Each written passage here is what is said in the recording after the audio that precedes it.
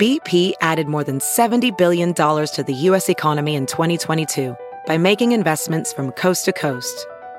Investments like building charging hubs for fleets of electric buses in California and starting up new infrastructure in the Gulf of Mexico. It's and, not or. See what doing both means for energy nationwide at bp.com/investing in America.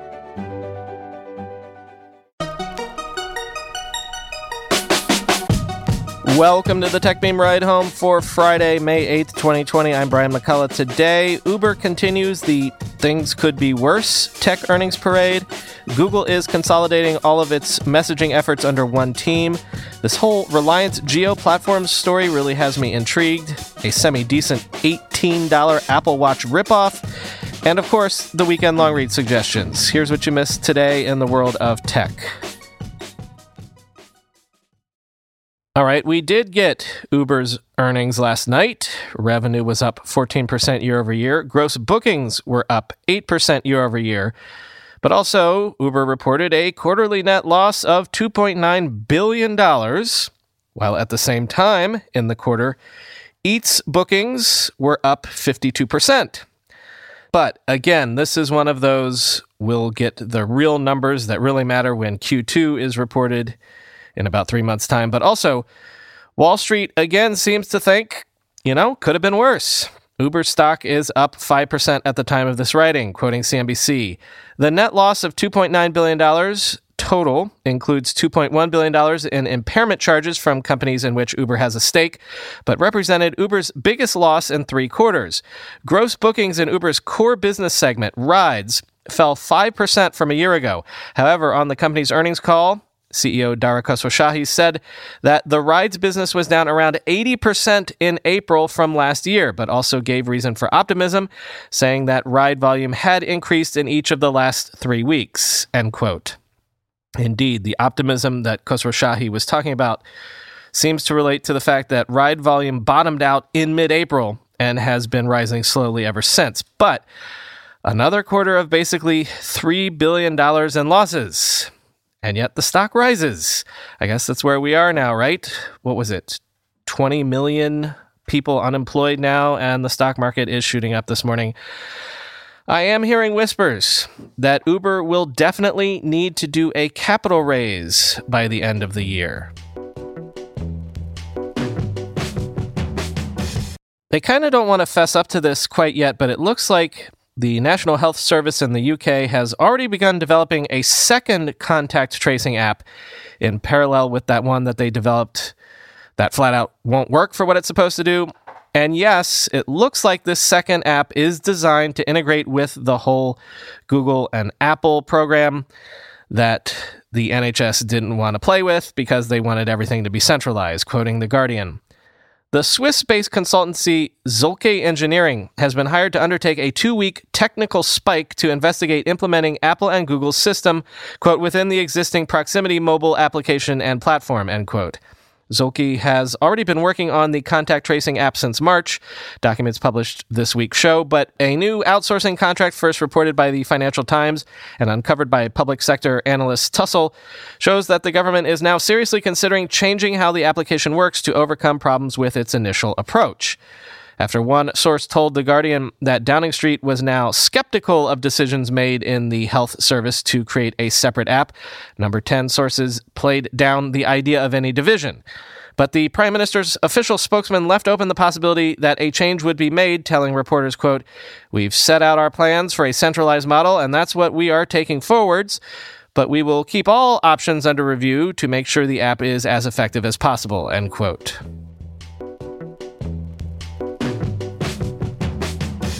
Thank you, all of you who have literally been hurling this story at me over and over again since last night. Yes, Google has decided to bring all of its messaging and communications apps and efforts under a single team to be led by Javier Soltero, who is currently the vice president and GM of G Suite. In that capacity, Soltero has already been overseeing Google Meet and Google Chat, but now he's also got Messages, Duo, and the phone app on Android under his purview. Quoting The Verge, Soltero tells me that there are no immediate plans to change or integrate any of Google's apps, so don't get your hopes up for that yet. Quote, "We believe people make choices around the products that they use for specific purposes," Soltero says. Still, Google's communications apps are in dire need of a more coherent and opinionated production development, and Soltero could very well be the right person to provide that direction. Prior to joining Google, he had a long career that included creating the much-loved Acompli email app, which Microsoft acquired and essentially turned into the main Outlook app less than 2 months after signing the deal. Soltero has also moved rapidly, at least by the standards of Google's communications apps, to clean up the Hangouts branding mess, converting Hangouts video to Google Meet and Hangouts chat to Google Chat, at least on the enterprise side. Google Meet also became free for everybody, far ahead of the original schedule because of the pandemic. Cleaning up the consumer side of all that is more complicated, but Soltero says, quote, "The plan continues to be to modernize Hangouts towards Google Meet and Google Chat," end quote. There really is something interesting going on over in India. Remember Reliance Jio platforms? Remember how Facebook paid billions of dollars for an equity stake? The better to build out integration with WhatsApp. And then Silver Lake followed up by investing hundreds of millions of dollars in the Indian telecoms player at a premium above what Facebook had just paid. And now, private equity firm Vista Equity Partners is investing $1.5 billion for a 2.32 stake, valuing Reliance Jio at $65 billion. So to sum up, in just the last few weeks, Reliance Jio has raised $8.19 billion, and it's done so in this crazy investing environment. It's also been raising a ton of interest from the biggest, deepest money pockets around. So it'll be interesting to see what Reliance Jio thinks it needs all this money for, but also hella interesting to see what it is that has interested all of these big money bags. Again, to sum up the Reliance Jio story, here is TechCrunch, quote, "Launched in the second half of 2016, Reliance Jio upended India's telecommunications industry with cut-rate data plans and free voice calls. Jio Platforms, a subsidiary of Reliance Industries, India's most valued firm, operates the telecom venture called Jio Infocom that has amassed 388 million subscribers since its launch to become the nation's top telecom operator. Reliance Industries, which makes most of its profits from oil refining and petrochemicals, said on Friday that it aims to make Jio Platforms, in which it has poured more than $30 billion over the years, into, quote, a global technology leader and among the leading digital economies in the world, end quote.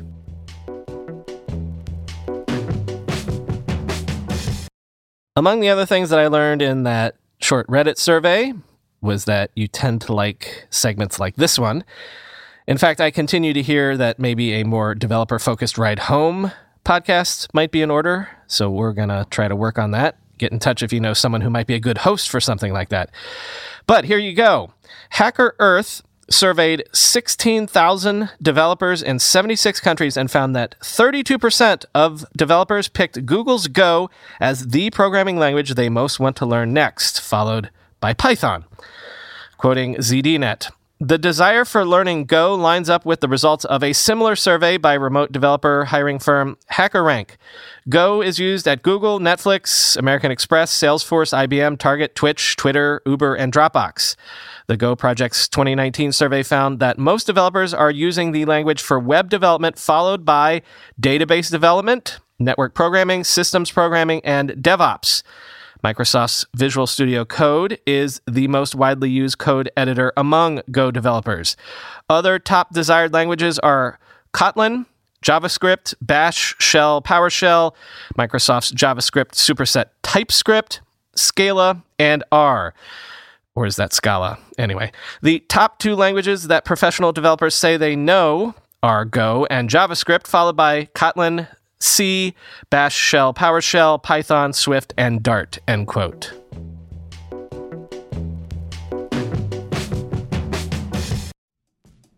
Selling a little or a lot? Shopify helps you do your thing, however you ka-ching.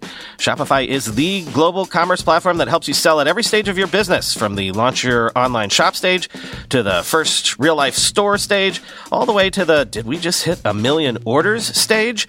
Shopify's there to help you grow, whether you're selling scented soap or offering outdoor outfits. Shopify helps you sell everywhere. From their all-in-one e-commerce platform to their in-person POS system, wherever and whatever you're selling, Shopify's got you covered. Shopify helps you turn browsers into buyers with the internet's best converting checkout, 36% better on average compared to other leading commerce platforms. And sell more with less effort thanks to Shopify Magic, your AI-powered all-star. Shopify transformed ResumeWriters.com from the spaghetti code backend I cobbled together in college to the world-class commerce platform it sits on today. And Shopify can do the same for your business. Sign up for a $1 per month trial period at shopify.com/ride, all lowercase. Go to shopify.com/ride now to grow your business, no matter what stage you're in. Shopify.com/ride. When you go through airport security, there's one line where the TSA agent checks your ID and another line where a machine scans your bag. The same thing happens in enterprise security, but instead of passengers and luggage, it's end users and their devices. These days, most companies are pretty good at the first part of the equation, where they check user identity, but user devices can roll right through authentication without getting inspected at all. In fact, 47% of companies allow unmanaged, untrusted devices to access their data. That means an employee can log in from a laptop that's had its firewall turned off and hasn't been updated in 6 months, or worse, that laptop might belong to a bad actor using employee credentials. Kolide finally solves the device trust problem. Kolide ensures that no device can log into your Okta-protected apps unless it passes your security checks. Plus, you can use Kolide on devices without MDM, like your Linux fleet, contractor devices, and every BYOD phone and laptop in your company. Visit Kolide.com/ride to watch a demo and see how it works. That's KOLIDE.com/ride. Just want to squeeze this in real quick because this really has me intrigued. Today I learned that there's an Apple Watch copycat that you can buy for just $18, and apparently it's surprisingly good considering that's the price point.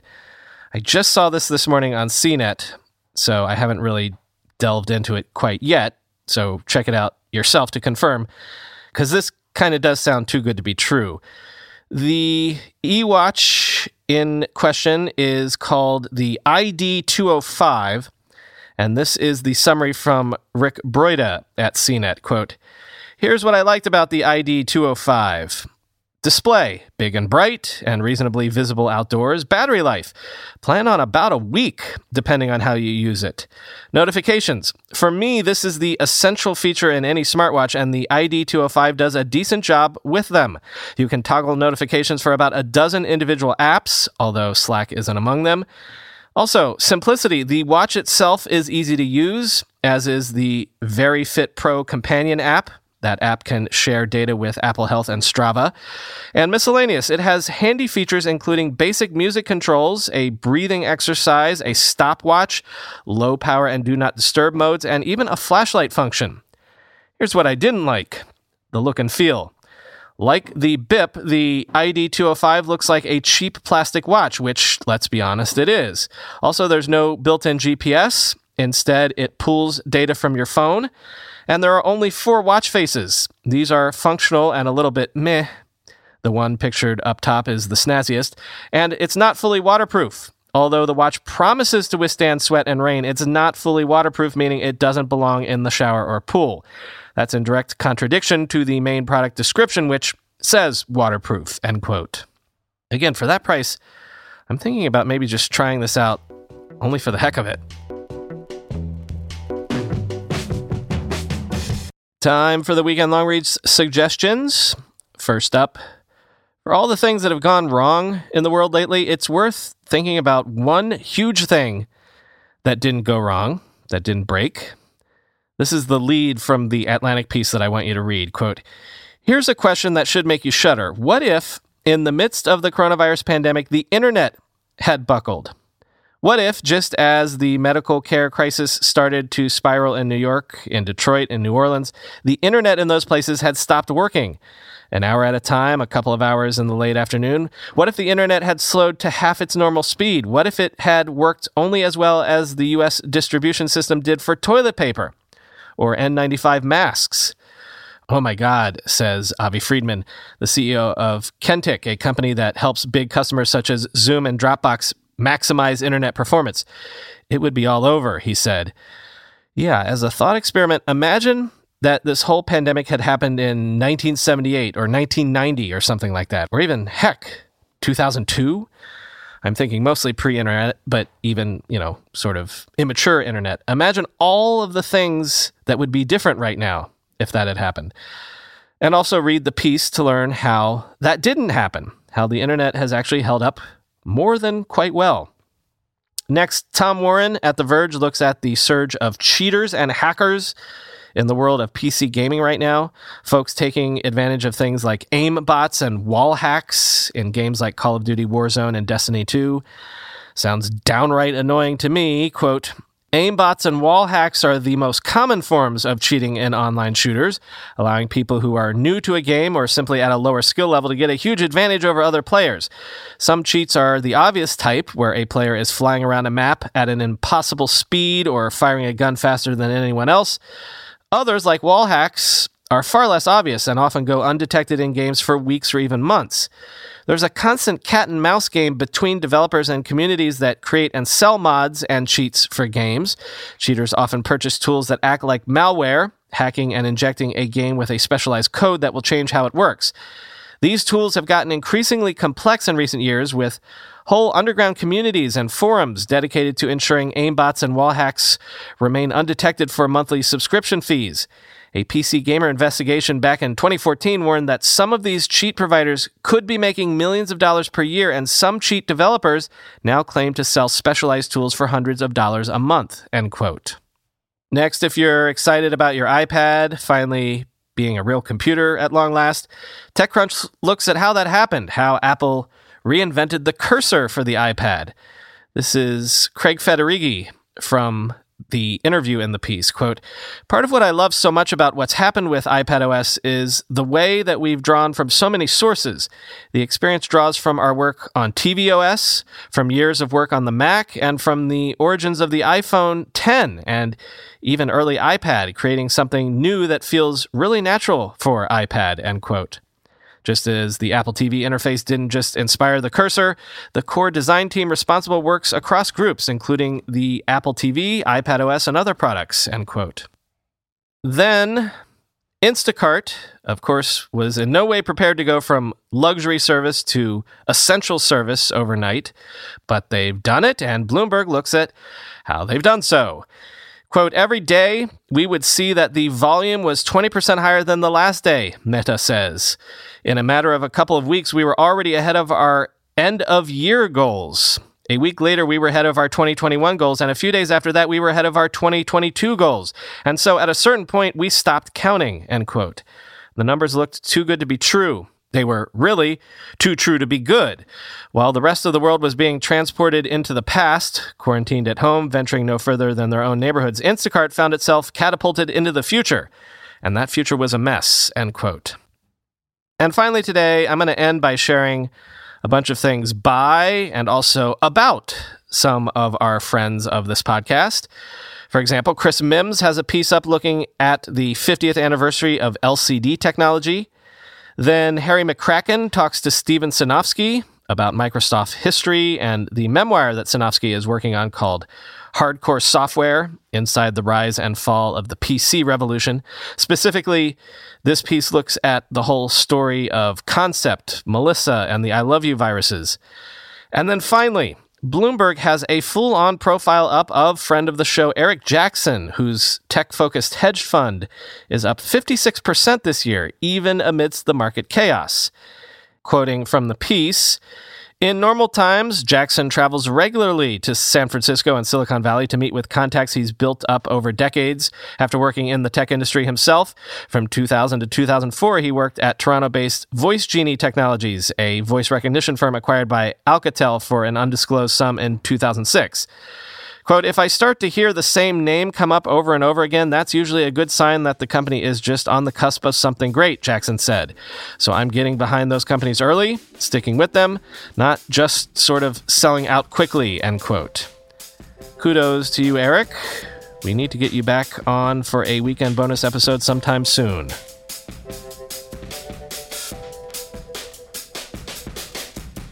Speaking of things I kind of want to try out, have any of you used that Remarkable e-ink tablet? It's that sort of writing tablet, not the e-reader. It's called Remarkable. That's the name of the company. Anyway, version 2 is apparently coming out, and it looks incredibly interesting and sexy to me, but I want to hear if anyone else has used it regularly and actually finds it useful. One weekend bonus episode this week. It's actually an internet history episode from the archives that I did 5 years ago, a whole deep dive into that whole did Al Gore really invent the internet thing. I repurposed it for that Potapalooza fundraiser thing last month, and so the file was just sitting on my desktop, so I thought, why not? Here you go. A little bit of internet history for you for the weekend. Talk to you on Monday.